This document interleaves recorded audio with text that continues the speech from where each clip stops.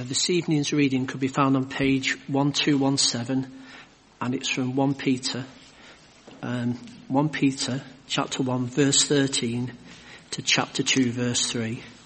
That's on page 1217 in the church Bibles. Therefore, prepare your minds for action, be self-controlled, set your hope fully on the grace to be given you when Jesus Christ is revealed. As obedient children, do not conform to the evil desires you had when you lived in ignorance. But just as he who called you is holy, so be holy in all you do. For it is written, be holy, because I am holy. Since you call on a Father who judges each man's work impartially, live your lives as strangers here in reverent fear.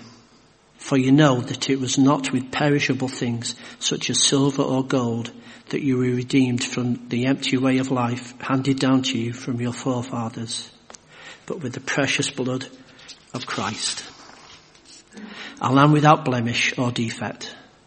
He was chosen before the creation of the world, but was revealed in these last times for your sake.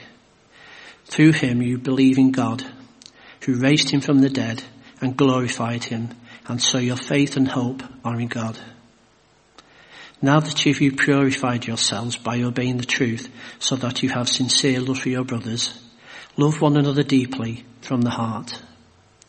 For you have been born again, not of perishable seed, but of imperishable, through the living and enduring word of God. For all men are like grass, and all their glory is like the flowers of the field. The grass withers and the flowers fall, but the word of the Lord stands forever. And this is the word that was preached to you. Therefore, rid yourselves of all malice and all deceit, hypocrisy, envy, and slander of every kind. Like newborn babies, crave pure spiritual milk, so that by it you may grow up in your salvation, now that you have tasted that the Lord is good. This is the word of the Lord.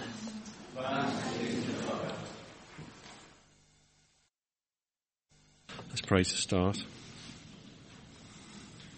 Father, thank you for being holy. Thank you for calling us to holiness. Lord, speak to us, mould us, challenge us, and let us know your presence with us. In Jesus' name, amen.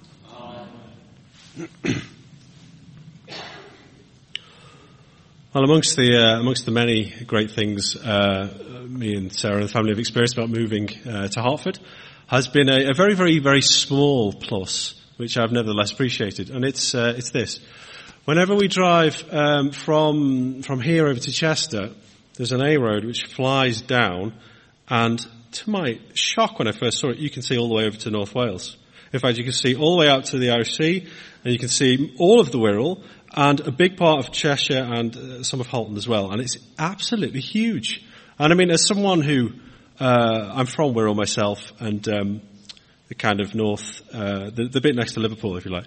And as someone used to it being the kind of Liverpool conurbation, if you like, the fact that it looks so beautiful, and a lot of it is green, and it's wonderful. And this is a very familiar, as my stomping ground, it's a very familiar sight. And yet, to see it in that context expanded my vision of it. And it looks really, really nice. I think you might know the bit of road I'm talking about. Or if you're into art, another example. About 100 years ago, there was a group called the Precisionists. These were guys, and it sounds boring, but these guys were artists whose passion was to paint everyday things that were there. So a bit of industrial machinery, a bit of piping, a bit of all these sorts of things. And a lot of it is a bit boring, but the point is that they were seeing afresh something which was very familiar to them and expanding their vision of it. And I've done a tiny bit of art history, and there's now and again a picture where you do think, yeah, they hit on something there. There is something aesthetically beautiful about that shape, about that bit of machinery, about that bit of piping. It sounds ridiculous, but it's true. Things sometimes are able to expand our vision to make it bigger. And sometimes, perhaps, you have a vision in that way. You see something new for the first time, something familiar, but you see it in a new way, and it gets bigger and more impressive and more amazing. Just before we go on, let's think about a little bit of the context of our letter in 1 Peter here. And in 1 Peter 1:6, we're given a good deal of it, aren't we? It says, "In this you greatly rejoice, though now for a little while you may have had to suffer grief in all kinds of trials." Persecution for Peter's readers is at hand. And, I can understand that one temptation at such a time would be to fashion for yourself a kind of a smaller God, a smaller Jesus, if you like, a domesticated version who is happy to just be a kind of a pocket-sized God of the private realm, behind closed doors, but unrelated to your public persona. A God who it's easier to follow, who wouldn't lead you into any tricky situations. And in the first few centuries of the church's existence, it was a real temptation for Christians, persecuted as they were, to kind of buckle under the strain and compromise in following Jesus. Middle of the 3rd century, there's an emperor called Decius, very short-lived, but he wants every member of the Roman Empire to sacrifice to the emperor and to the Pantheon. Some Christians did abandon their faith and just did it. Others who decided to try and find a kind of a middle ground, as if that's possible when it comes to idolatry, and they got one of their non-Christian friends or family to sacrifice for them, pretend they were them. Kind of go and do it, get the certificate, go home. You can live your quiet life as a Christian, you can carry on. It's evidence of a faith in retreat, and you can imagine if we're honest, it's a temptation. For some, Christ is abandoned completely and publicly. For others, it meant not standing for Christ in public. It's an attempt to retain a personal faith, while at the same time seeking to avoid flack from those who are opposed to it. If you like, it's a faith which is shrinking. You see, in this passage, Peter is proposing anything but a shrinking faith, isn't he? The complete opposite.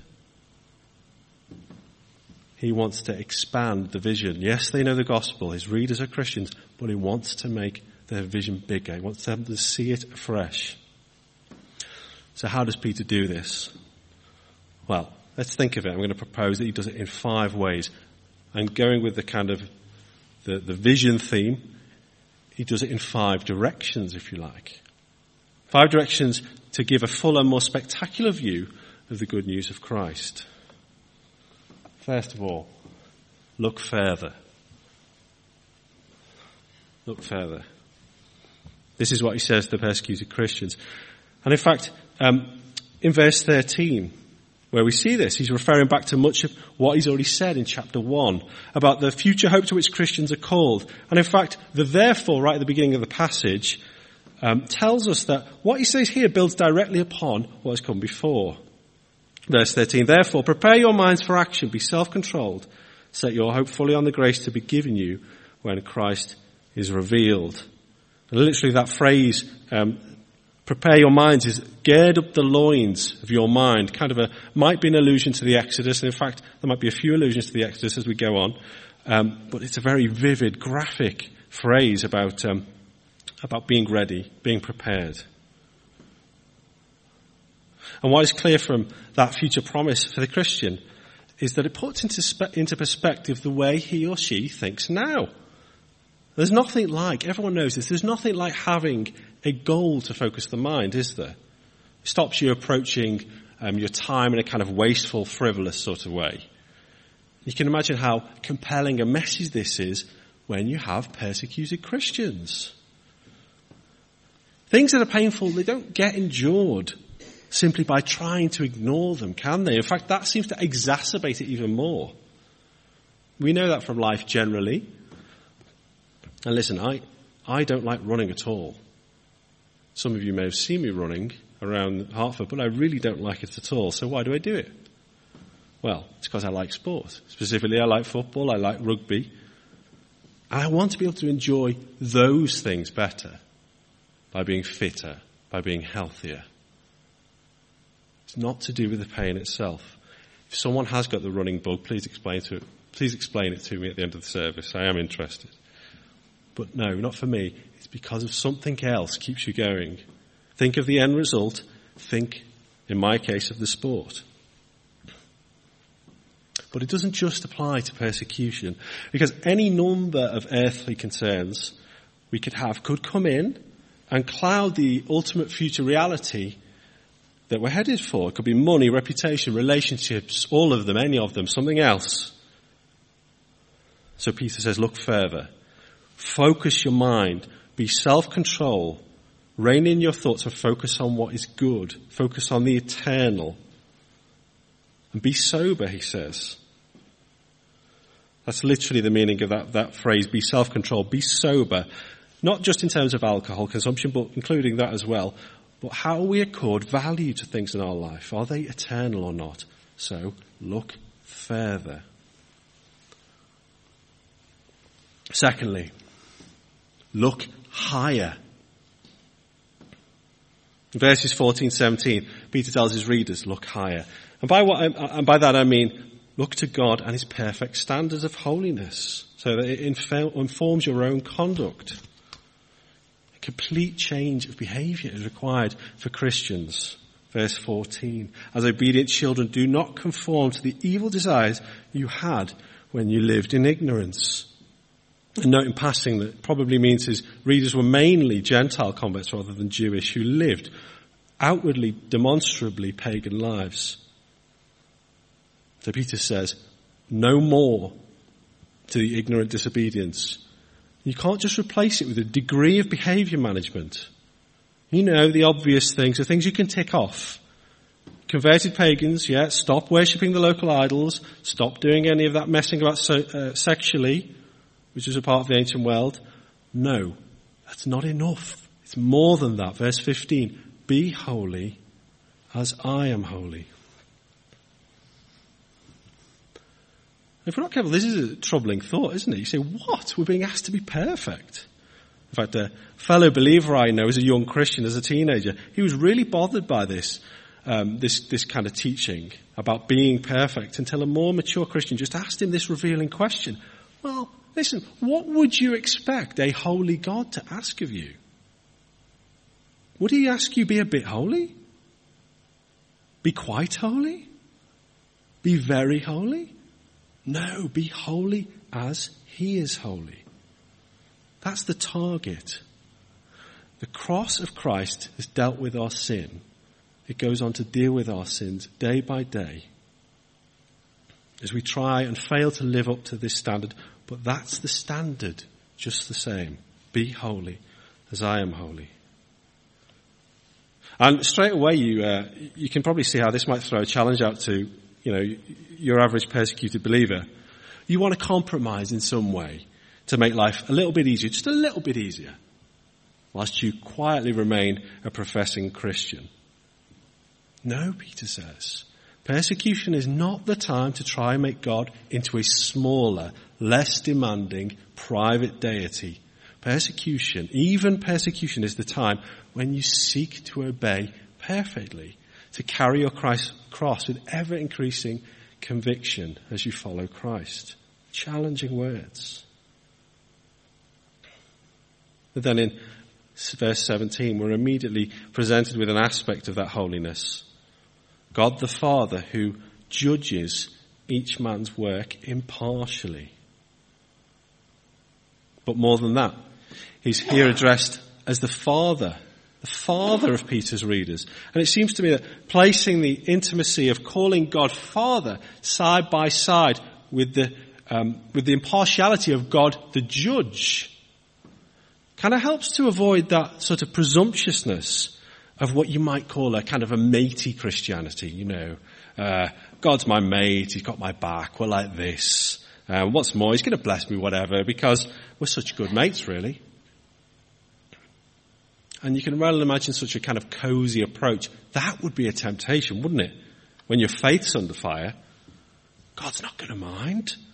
He wants me to be happy. He doesn't want me to risk having my job lost. He wants me to prosper. And so a little bit of compromise, it's not going to matter that much. Or perhaps a bit closer to home for us, There's that strained relationship which has been there for a while, that recurring habit, that latest distraction. God understands me. He knows this is how it has to be at the moment. Well, Peter's words are a challenge to that way of thinking. Be holy, because I am holy. Our holiness, or lack of holiness, matters. And God doesn't turn a blind eye to things just because we're his children. Yes, we are his children, forgiven children, adopted children. But sin is still serious. And so to the last part of verse 17, live reverently as strangers. Strangers. Here in reverent fear. Those who are just passing through. Hold loosely to the things of the world that the world values, because our final true home is infinitely better. So as he looks up, he also looks further. Thirdly, look back.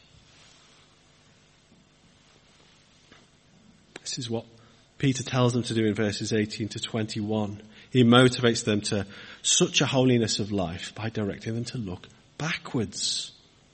As he recounts to them what it took for them to be in relationship with God as their Father. Those things deemed precious by the world, gold and silver, specifically in verse 18, are actually perishable. They're not eternal. No matter how reliant humans feel upon them in the here and now, no matter how much they admit that they are reliant upon them, they are perishable and they count as nothing compared to that which actually paid the price of their salvation. Verse 19, the precious blood of Christ, a lamb without blemish or defect. Perhaps another hint from the Exodus story. Again, Peter having that perhaps at the back of his mind. What's more, we read in verse 20 that Christ's incarnation amongst human beings and his death on their behalf was planned. That's what it means here for Christ to be described as chosen. He was foreknown. It was from the very beginning the plan. From before all creation, it came to pass in these last days for our sake. Don't miss that expression, for our sake. The cost was incredible, not something we could pay.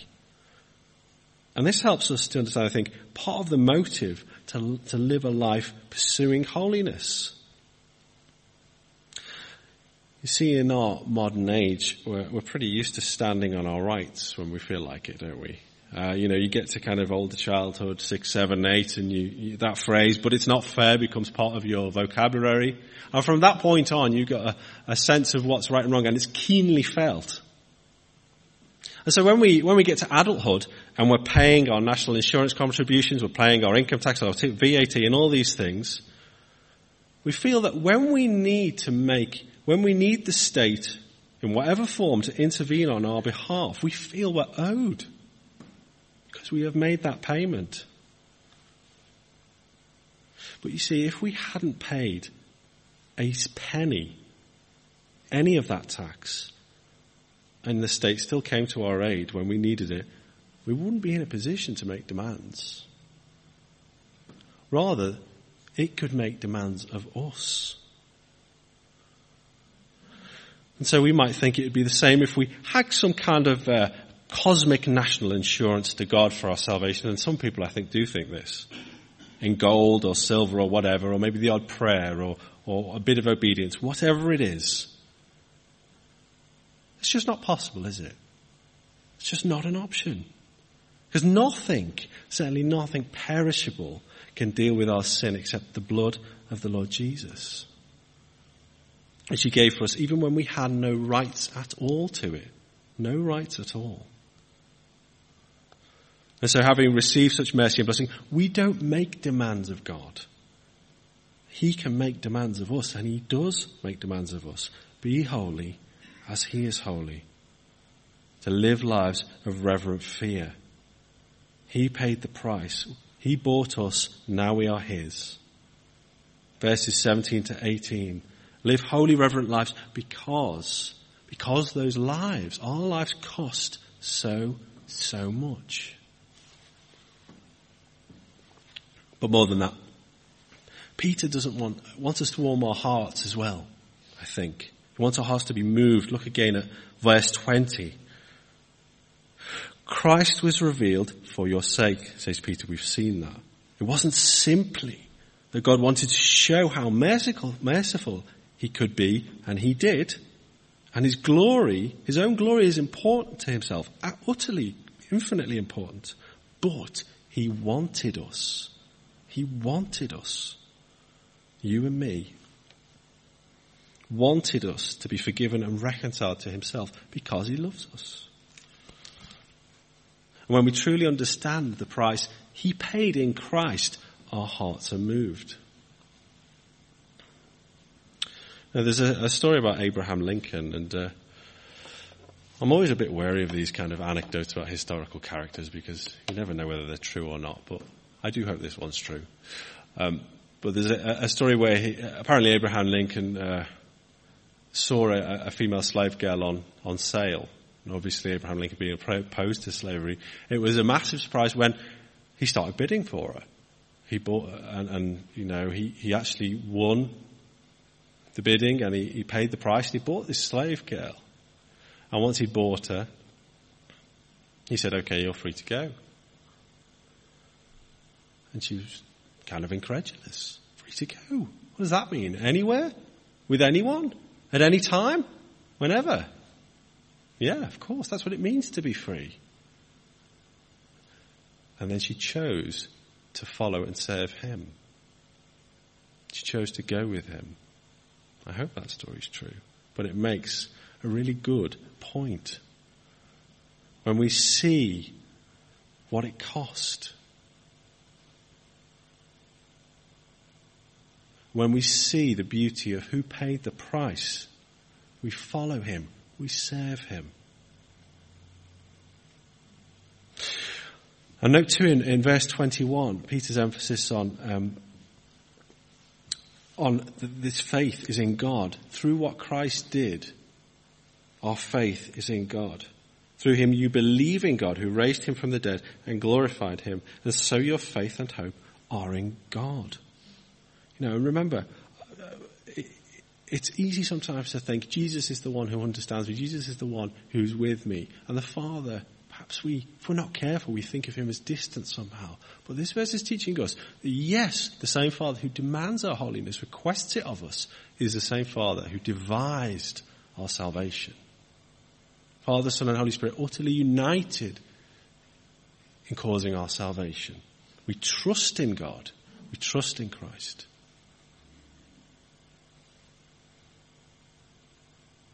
And so, fourthly, look around. Look around. I know what you're thinking. Where do I get this one? Doesn't jump out, does it? Well, hang on. We'll get there. Let's read verse 22. Now that you have purified yourselves by obeying the truth so that you have sincere love for your brothers, love one another deeply. And what I mean by look around is actually physically look around. Why don't you take a moment to look around at those around you? Yeah? Yeah, great. You're not alone, if it wasn't obvious before. And by actually now physically look around, you can see the application. Deepen in your love for each other. Deepen in your love for each other. You have a sincere love for your brothers. Love one another deeply from the heart.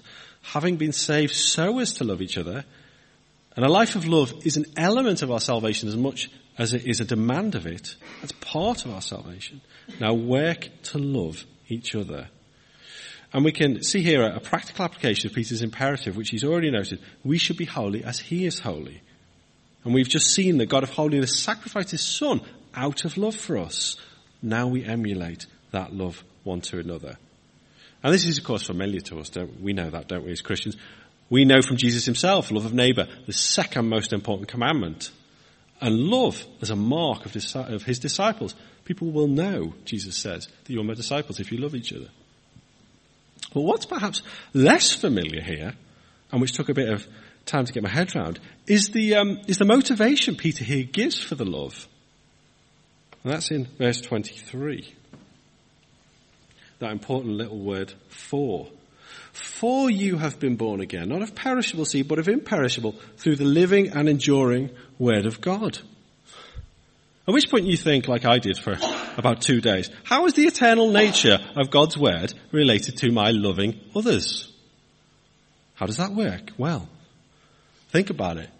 We tend to read the Bible very individualistically, like it's talking to me, and it is, but it's talking to a community. It's talking to brothers and sisters together, plural. You and all those, you and everyone you had a quick look at a moment ago speaks to us communally as well as individually.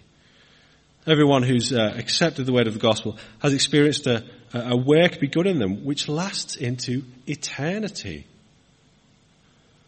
What's the nature of that work? Well, that's where Peter's very helpful quotation from Isaiah comes in. Fantastic it is. 4:24. All men are like grass, and all their glory is like the flowers of the field. The grass withers, and the flowers fall, but the word of the Lord stands forever.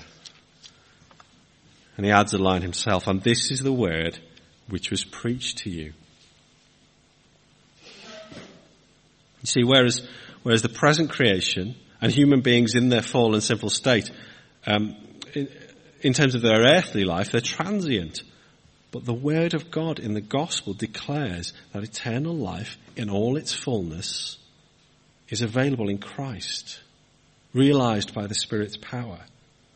Therefore, you and all those around you in the pews, you are going to live in eternity with the person to the left and to the right of you. Why do you think about that for a few seconds? Yeah, it's an amazing, profound thought. And more than that, you will love them perfectly. Now, I know myself that feels difficult to believe sometimes with, when you're caught in an irritable mood and you think, some people who I'd just rather avoid. In our darker moments, maybe you think the same, but not only will we live with fellow brothers and sisters for all eternity, we will love them perfectly and be loved by them perfectly. That's where you're heading. That's where you're heading. And so, says Peter, the eternal nature of our calling, the eternal nature of the word of God which is at work in us, means that we work to outwork that love now with an eye to eternity. Be holy because I am holy in practice. And this is a challenge for us communally as churches, I think, with, it seems all common, it's very common that, it's very sad, and as a teenager I left a church myself, but when people leave church it's often because of, it's not doctrinal or anything like that, but sometimes it can be personal. Falling out occurs, and it's just simpler. We've got churches and, every half a mile we found a church. It's simpler to up and leave and go elsewhere. But that's not going to be an option in eternity, believe it or not. So we don't live in the light of eternity now by doing it now. See how much differently we might approach problems like this if we saw them as an opportunity, unbelievably, as an opportunity to experience a bit more of what heaven will be like in the present. Also note here the certainty which Peter tells us comes from our receiving the imperishable seed of God's word. That final line of the Isaiah quote and Peter's line of explanation which follows. Let's have a look at verse 25 just once more. But the word of the Lord stands forever, and this is the word that was preached to you. The gospel message, that is. Get used to the idea that matters of any and every description in the universe are settled by God's word. It stands forever. Now for Christians, that is so heartening because it means that if God says in Christ you are righteous, then you are righteous. You don't question it. There's no back chat. It has been declared. And that's what he's promised for those who trust in Christ. This is countercultural. And indeed, you may have heard that story about Billy Graham when he visited Australia. And he went on a radio show. And he was chatting for a while. He was being interviewed. And at one point he said, I know I'm going to heaven. It's definitely, I know I'm going to heaven. And you know what happened then? The switchboard jammed. There's phone calls galore from everywhere. And, just loads and loads of phone calls. And they were kind of the type of, how on earth can this man say he knows he's going to heaven? How can, as if it was an arrogant thing to say, like, how can you, just outrage. And part of it is because, in our fallen state, we still work on the old works, good versus bad, have I done enough good versus another bad, but also it's that, non-Christians don't have a concept of this word of God being a surefire thing. That in Christ and through what he has done, there is a certainty. Certainty that the world can't understand, which those people who phoned up regarding Billy Graham don't understand.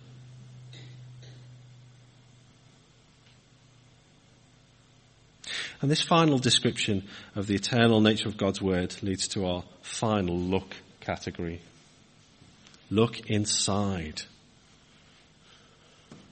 Look inside? What? Yeah, this one's not that obvious, you might think, either. But, well, bear with me. Here we go. Chapter 2, verse 1 begins with another therefore. And I think it could almost be Peter giving us an application of all he's said thus far. Verse 1, therefore, rid yourselves of all malice and all deceit, hypocrisy, envy, and slander of every kind. All things which should be shunned in a life pursuing the holiness of God, living in reverent fear of him. And perhaps most specifically, they're an application of what he's just said about love, given that they're all relational sins, aren't they? Deceit, hypocrisy, envy, slander.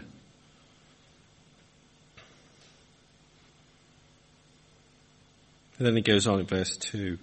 Like newborn babies, crave pure spiritual milk, so that by it you may grow up in your salvation.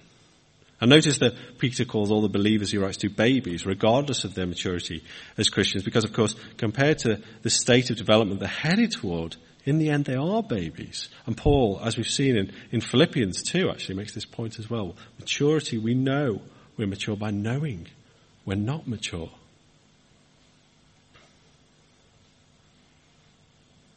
But what is this pure spiritual milk we're to crave? It's not immediately obvious, is it? But I think the immediate verses before kind of tell us we've been talking about the Word of God, the last 3 or 4 verses, and we know elsewhere, Jesus himself says, man does not live by bread alone, but by every word that comes out of the mouth of God. There's a sense in which God's Word is food. And this is where the final look comes in. It should be obvious. Look inside. Look inside. Look inside. We have God's Word. And God's Word expands our vision in the ways we've been outlining and is living and active uniquely because the author who wrote it is living and active. God himself. And he's able to speak these ancient words with power into our lives. Thus we might grow up into our salvation, having tasted that the Lord is good. This last line emphasizing that although what Peter has been saying is certainly a challenge to us, a challenge to expand our vision in multiple directions, the promise of God is ultimately one of incredible blessing, both now and into the future.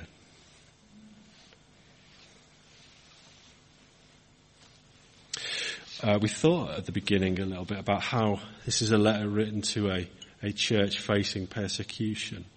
And that far from encouraging that temptation for Christians to make their faith a little bit more palatable, a little bit more lukewarm, a little more dilute, Peter tells them to make it bigger, expand it, see it for what it is, marvel at it, know the depth, the height, all of it.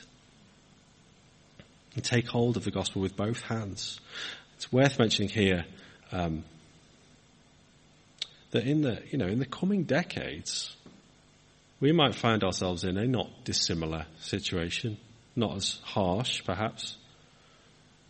But, occasionally the odd story comes up. A few examples that have been in the newspapers and on the TV in the last 10 years. Of a certain type of pressure to put our faith into retreat for the sake of adherence to the state or to some idea of a secular pluralist way of thinking. There's been a handful of sackings, admittedly not many, one or two maybe even, just a few sackings that have come from, and indeed arrests as well, just from espousing views or wearing things that don't quite fit with the worldview which we see around us. I'm loath to call it persecution when I think about persecution of those around the world who suffer for the Lord Jesus at the moment, but it might in time become such. It might. And if it does, will we make ourselves a private, pocket-sized God who can be domesticated, a God who doesn't mind our bending the rules in sacrificing to Caesar or whatever else? Or will we seek to expand the vision, to marvel at it, to look at the gospel with wonder, and of the God who declares it to us? And in fact, it's a question for us whether we're persecuted or not, isn't it? Will we expand our vision? Will we look forward, for you this is backwards, forward to the enormity of his future promise, up to pursue his no compromise holiness, back to the extreme costliness of what he did to save us. When we look around to love those we will share eternity with. When we look inside his word, where we can find sustenance. It's what he calls us to do. It also should be what we desire, because we have tasted, it's the last verse, we have tasted and seen that the Lord is good. And I think if we did expand our vision, we'd find it transformative. And let's pray. Father, thank you that you are no holds barred God. Thank you that you are not a pocket-sized idol which we carve ourselves and which just reflects our own persons, but you are a God who has done awesome, incredible things to save us in the Lord Jesus by your Spirit's power. And you are a God who gives us an awesome calling, calls us into an awesome life, an awesome sense of community and fraternity, an awesome word. Thank you for all of it, Lord. And we pray now, and in the light of the context of this letter, should we ever face in this country in the coming decades persecution, Lord, you would call us to that bigger vision, not a smaller one. By the power of your Spirit we pray. In Jesus' name, amen.